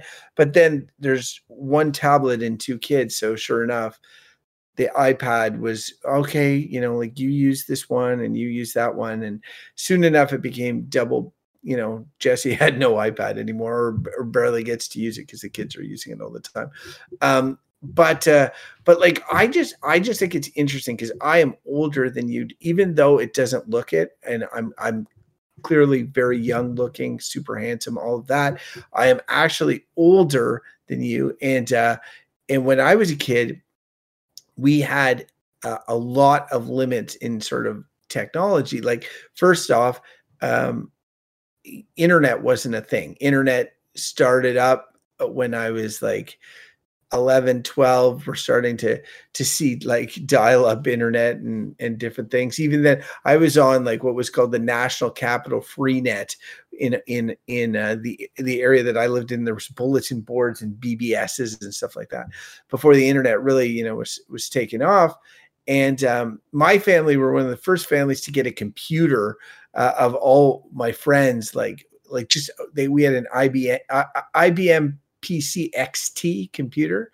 And the fact that it wasn't just a green and black CGA screen, that it had like, you know, 16 colors, and I could play some early games on it and all of this sort of stuff. It was kind of like my parents were kind of on the forefront of technology in that way. At that time, they knew that this was a big deal. Like having a computer in their home was kind of a big deal, but I didn't have internet, all of that stuff, like smartphones and iPads. Like that's only like, you know, relatively recently in human history that we have those. We're the first generation, or one of the first generations, that are raising our kids with these things around. So it's just interesting because just technology is so much more omnipresent. And, you know, I just got for Mother's Day a picture frame for my wife. It's one of those picture frames that change, you know, it's Wi-Fi connected. It pulls out photos and then it just switches them, and like you can put photos on them. Like even our picture frames are technology now, and they're all connected. It feels like we are living in the science fiction future that we thought of. And I think that there's two ways that you can think of that. One is with fear, and one, actually, I'm going to throw a third away. One is with fear, one is fully embrace, and then one is skeptical face. And that third one is like where people are looking at studies of how much screen time or exposure to the electronic waves or this or that. And they're saying, oh, we don't know how this is impacting the human brain. So I'm okay with it in theory, but not. So there are people in the middle ground, but I also know a lot of people that are legitimately, like, they would deny it, but I think scared of technology for their children, maybe want to go back to the good old days, that sort of thing. And so it is weird. It is weird because, like, for me, I see that appeal, the siren song of like, well, when I was a kid, we had a video game. It was called Outside, you know?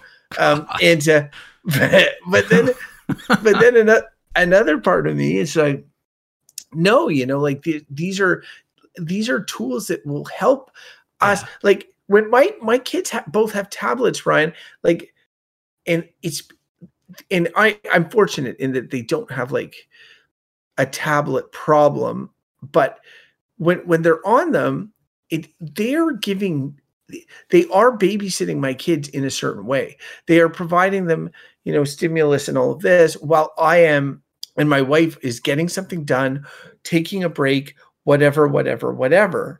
And I'm better than my parents would be like, well, no, I mean, they understood to a certain extent. I would say, like, let me hit a save point, because when I'd play a video game when I was a kid, you needed to hit save points. You couldn't just save anywhere or pause your game anywhere and come back to it like you can now.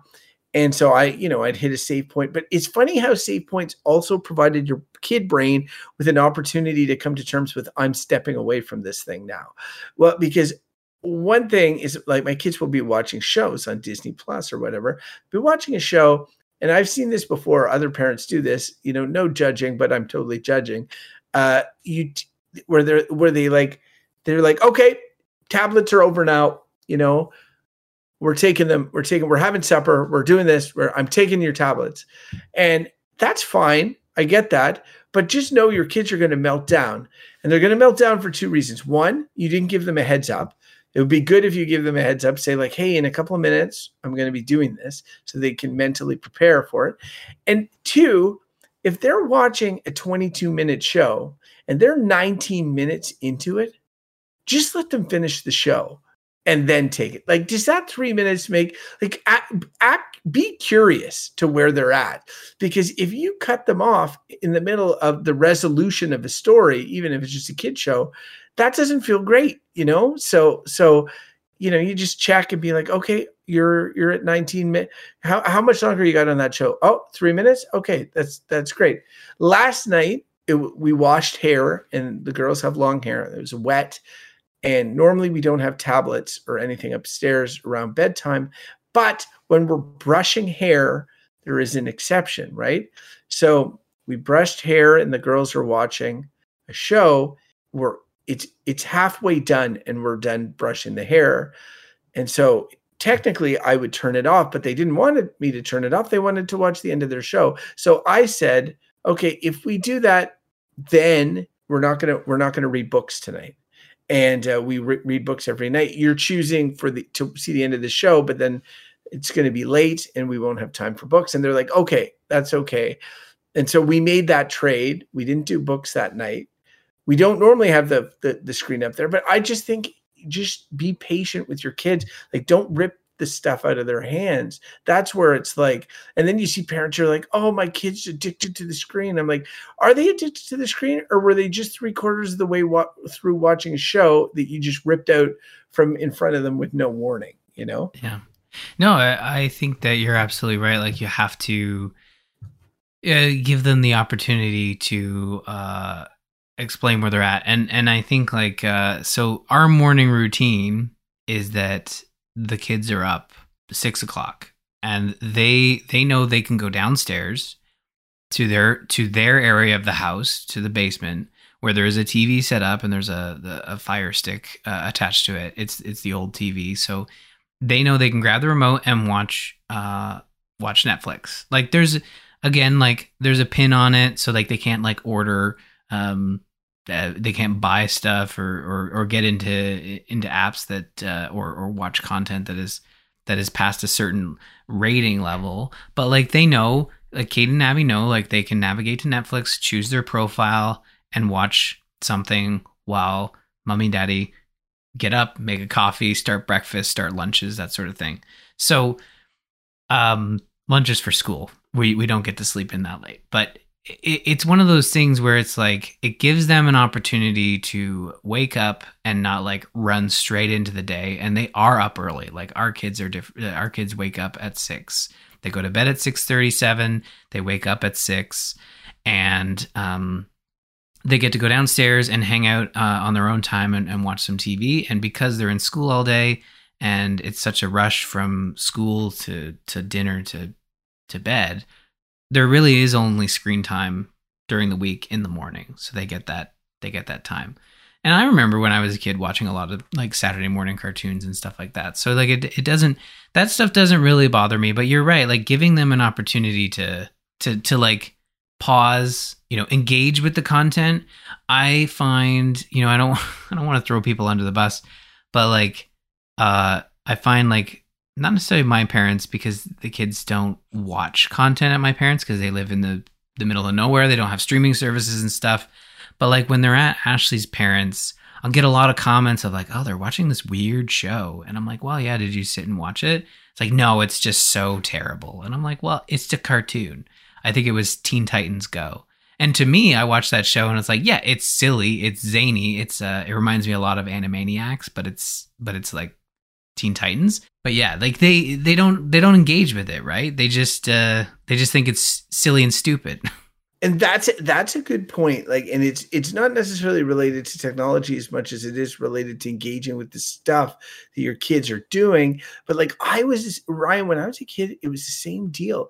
Like, my parents, like, I was like, I want to show my dad this video game I was playing. And it was not violent. It was just like an adventure game, like these Sierra games. You walk from screen to screen. like I remember like being excited to show him stuff, but he had no interest, right? He's like, oh, that's nice, or whatever. And it was the same with like TV shows or whatever. Like when The Simpsons came out, they thought it was just trash, right? And they weren't even willing to engage with it. And I'm like, just sit and watch this thing with us, It was really, it's very much. I feel like I don't want to say it's a generational mindset because it could just be the people as well. Like you never know, right? But I find that challenging. And technology can't it's not to replace you as a parent, like that it can help you with your kids. But if you're rested and patient and able to be your best self with them, then that is great. And like for me, I'm big on tech. I like video games, so I want to have these video game experiences with my kids. We've talked about this a lot on the show before. What age is appropriate? I went over to my friend's house. He has waited until his child is much older before getting a Switch, and they're loving it right now. But it is funny. You mentioned parental controls. I'm over there. He's playing it. There's these pop-ups that start coming up on his screen. I'm like, what is going on right now? And Mike's like, oh, those are the parental controls. He's got 5 minutes left.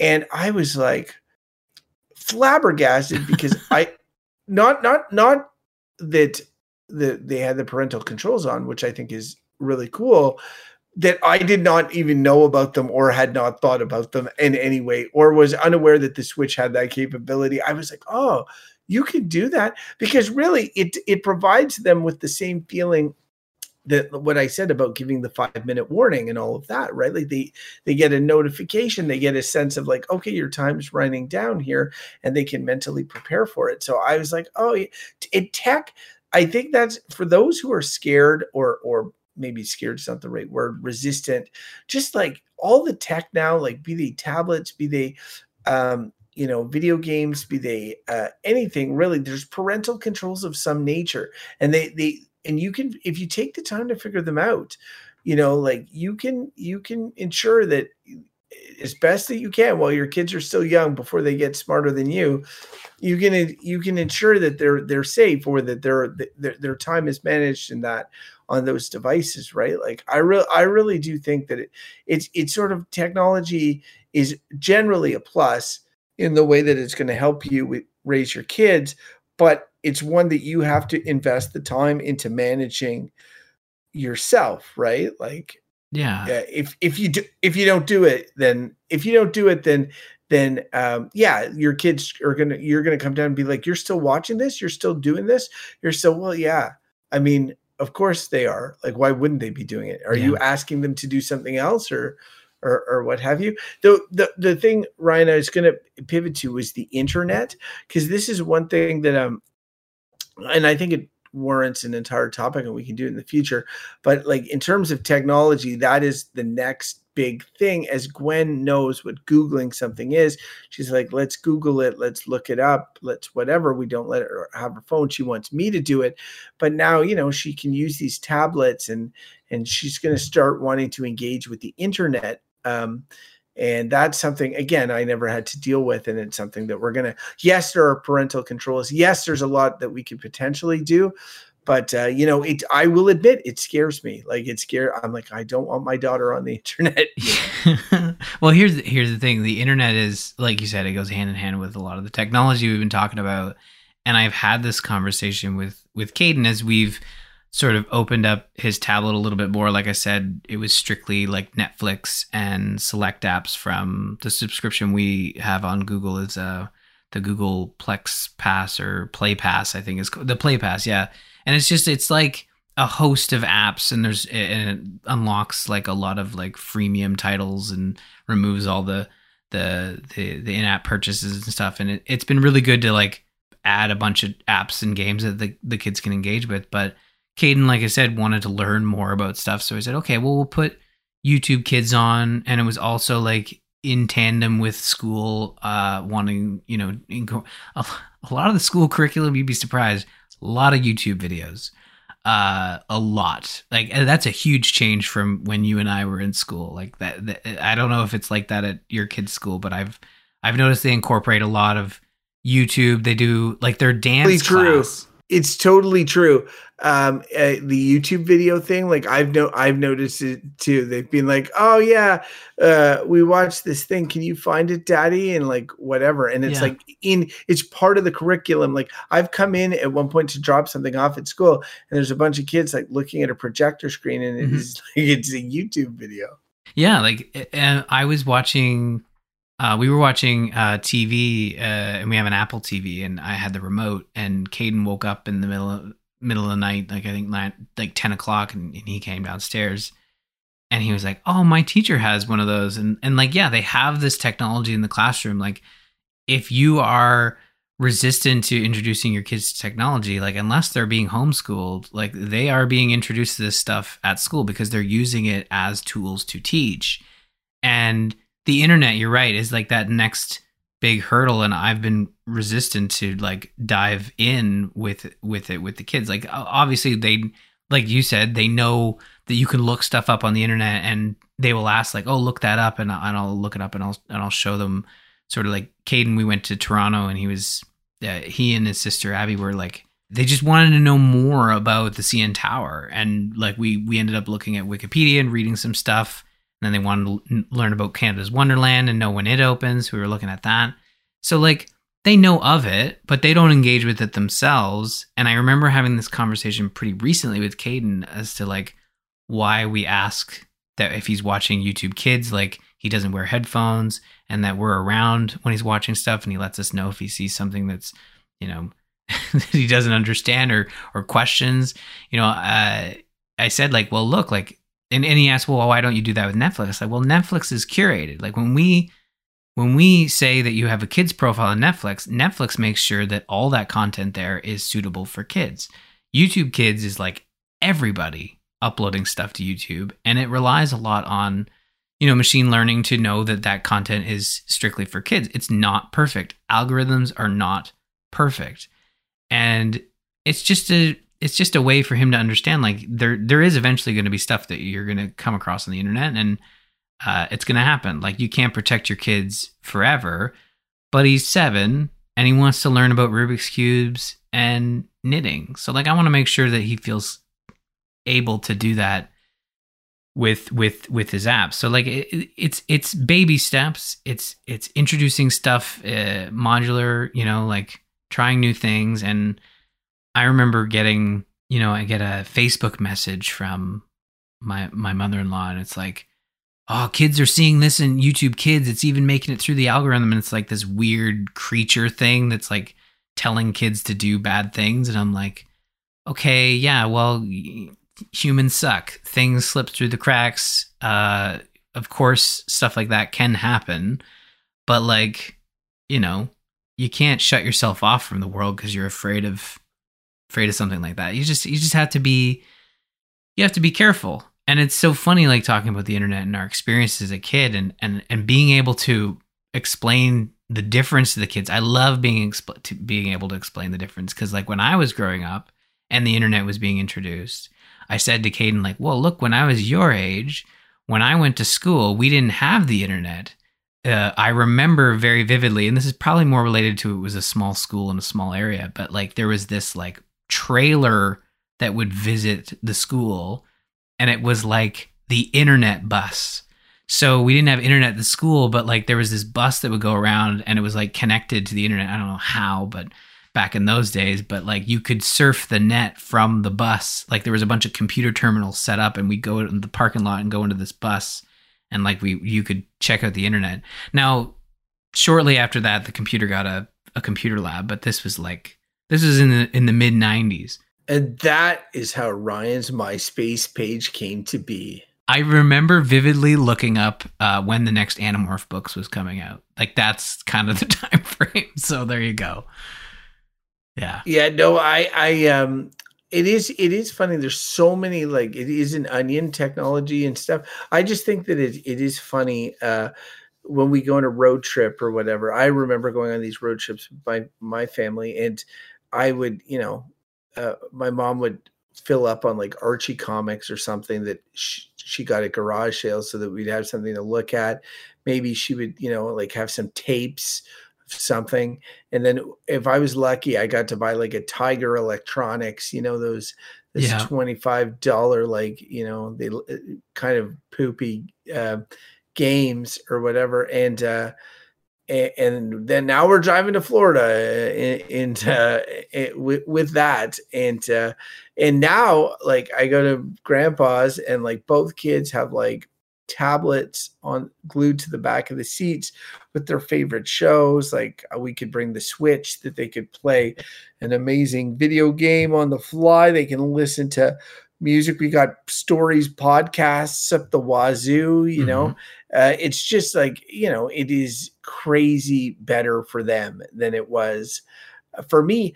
But consequently, it's crazy better for me as a parent than it was for my parents, because my kids are able to travel really well, quietly and comfortably, and we're able to get to the destination without multiple. Are we there yet? Are we there yet?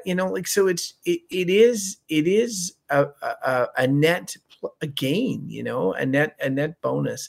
And so I feel that generally about technology in my life. Like that picture frame thing has been such a revelation, because we've been putting up photos that we just had never had time to have frame, and we can do it off all our different phones. And so my wife is putting it, and the girls are loving it, and they can go up and hit a button and give it a heart, and a heart pops up and stuff. And they're like, I'm going to heart that one. And I know that it's training for social media, but right now I just see it as like a really nice, like, they walk up to this frame that has a picture of their sister, and it's like, I want to give my sister a heart. And so there's just so much there's so much to unravel on because there's so many different parts of technology that infiltrate the parenting process.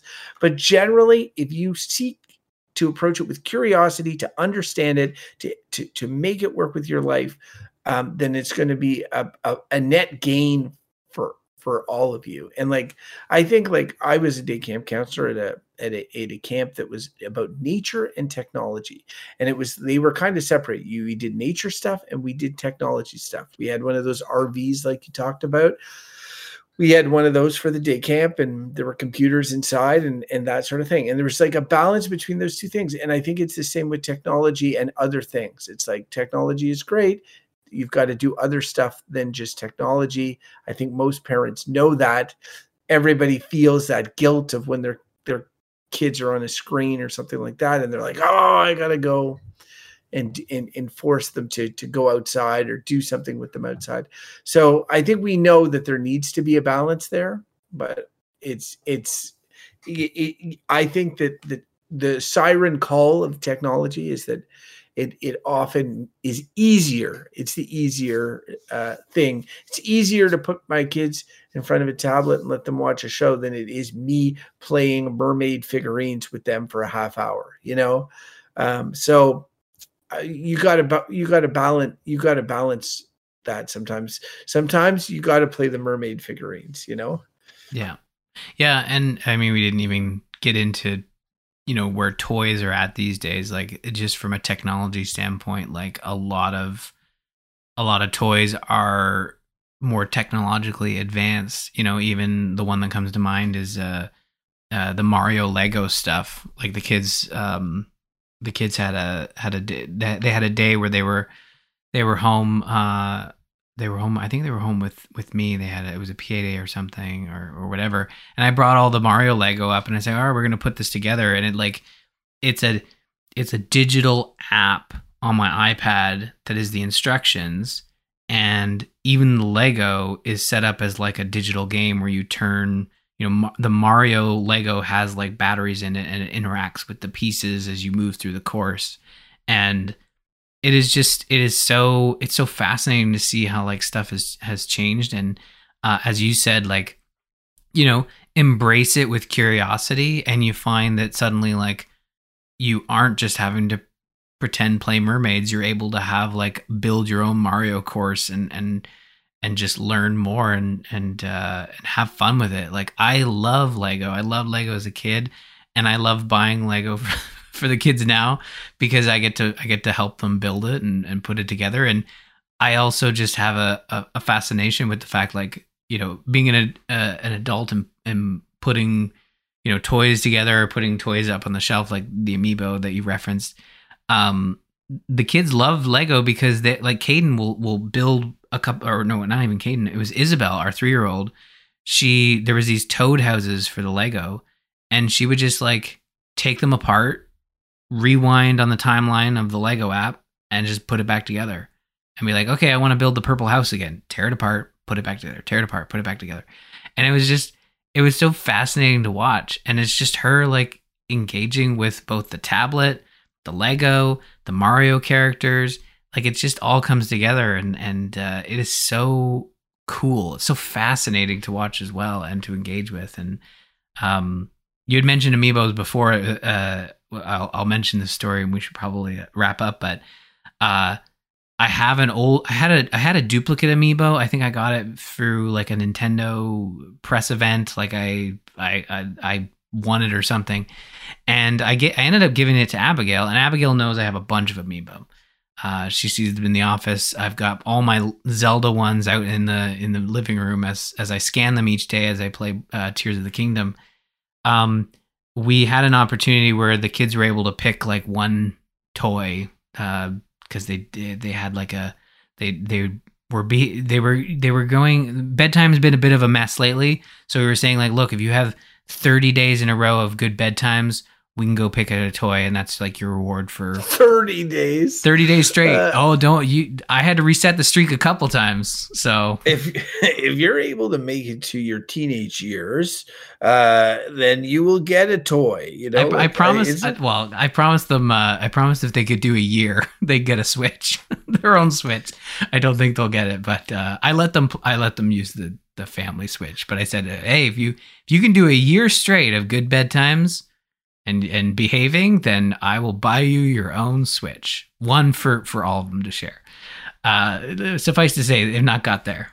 What's going to happen, eventually Nintendo's going to release the Switch 2, and then Daddy's going to buy it for himself and give the family Switch to one of the I did tell them. They said, well, what if we can't make it to a year? Because, we have bad days. Like, you have bad days. And I'm like, yeah, no, that's true.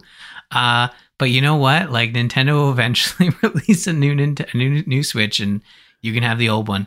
And then they say, can we see the new one? Like, even though we'll have the old one, can we see the new one? I'm like, yes, you can see the new one. You can.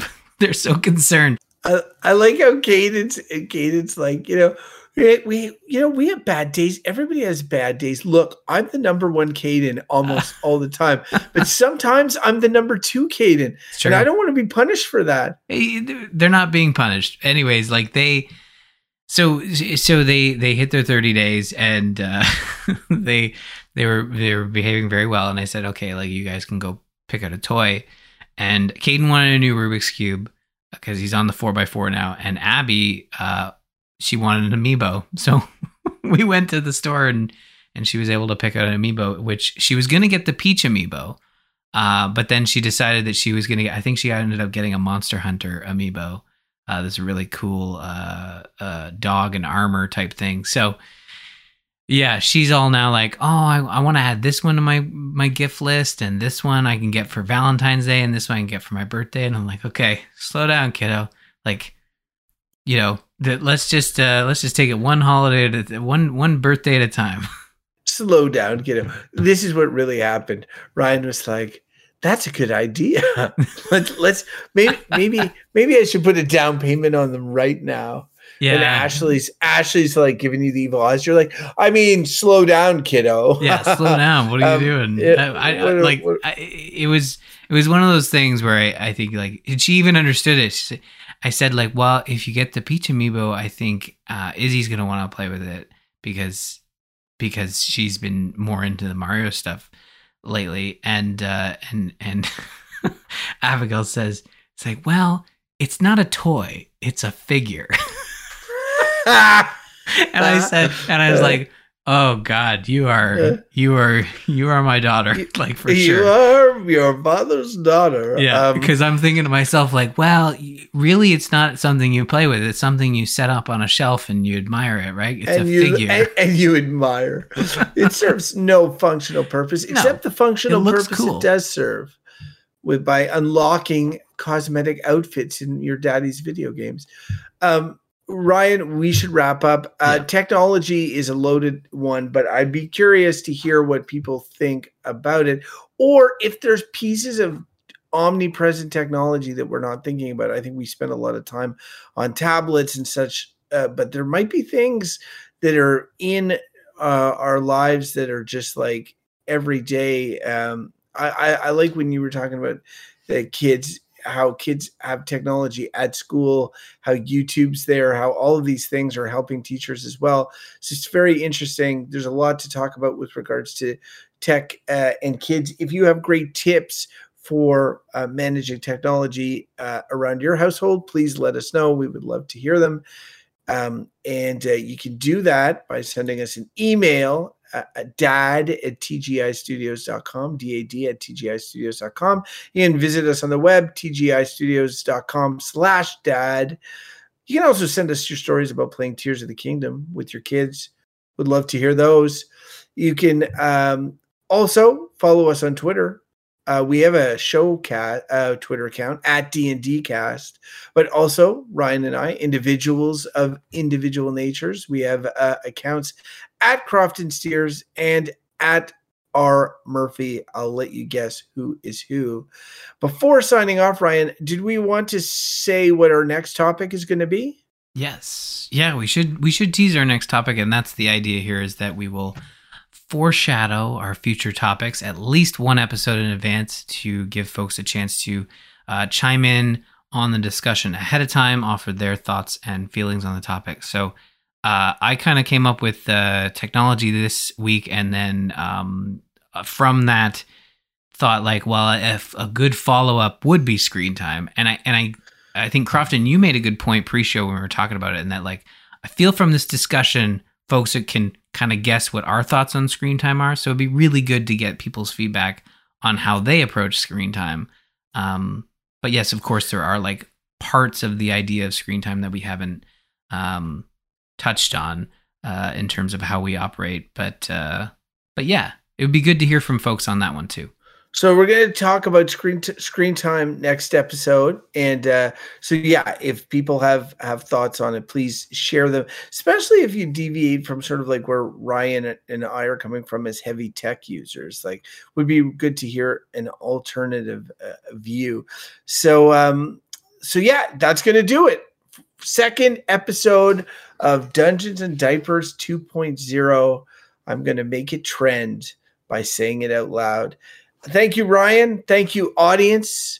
Everybody have a great couple of weeks, and we'll see you back here at the same dungeon time, same dungeon place, which is, I guess, on your podcast feed every 2 weeks on a different day. I'm not quite sure. Anyway, talk to you soon.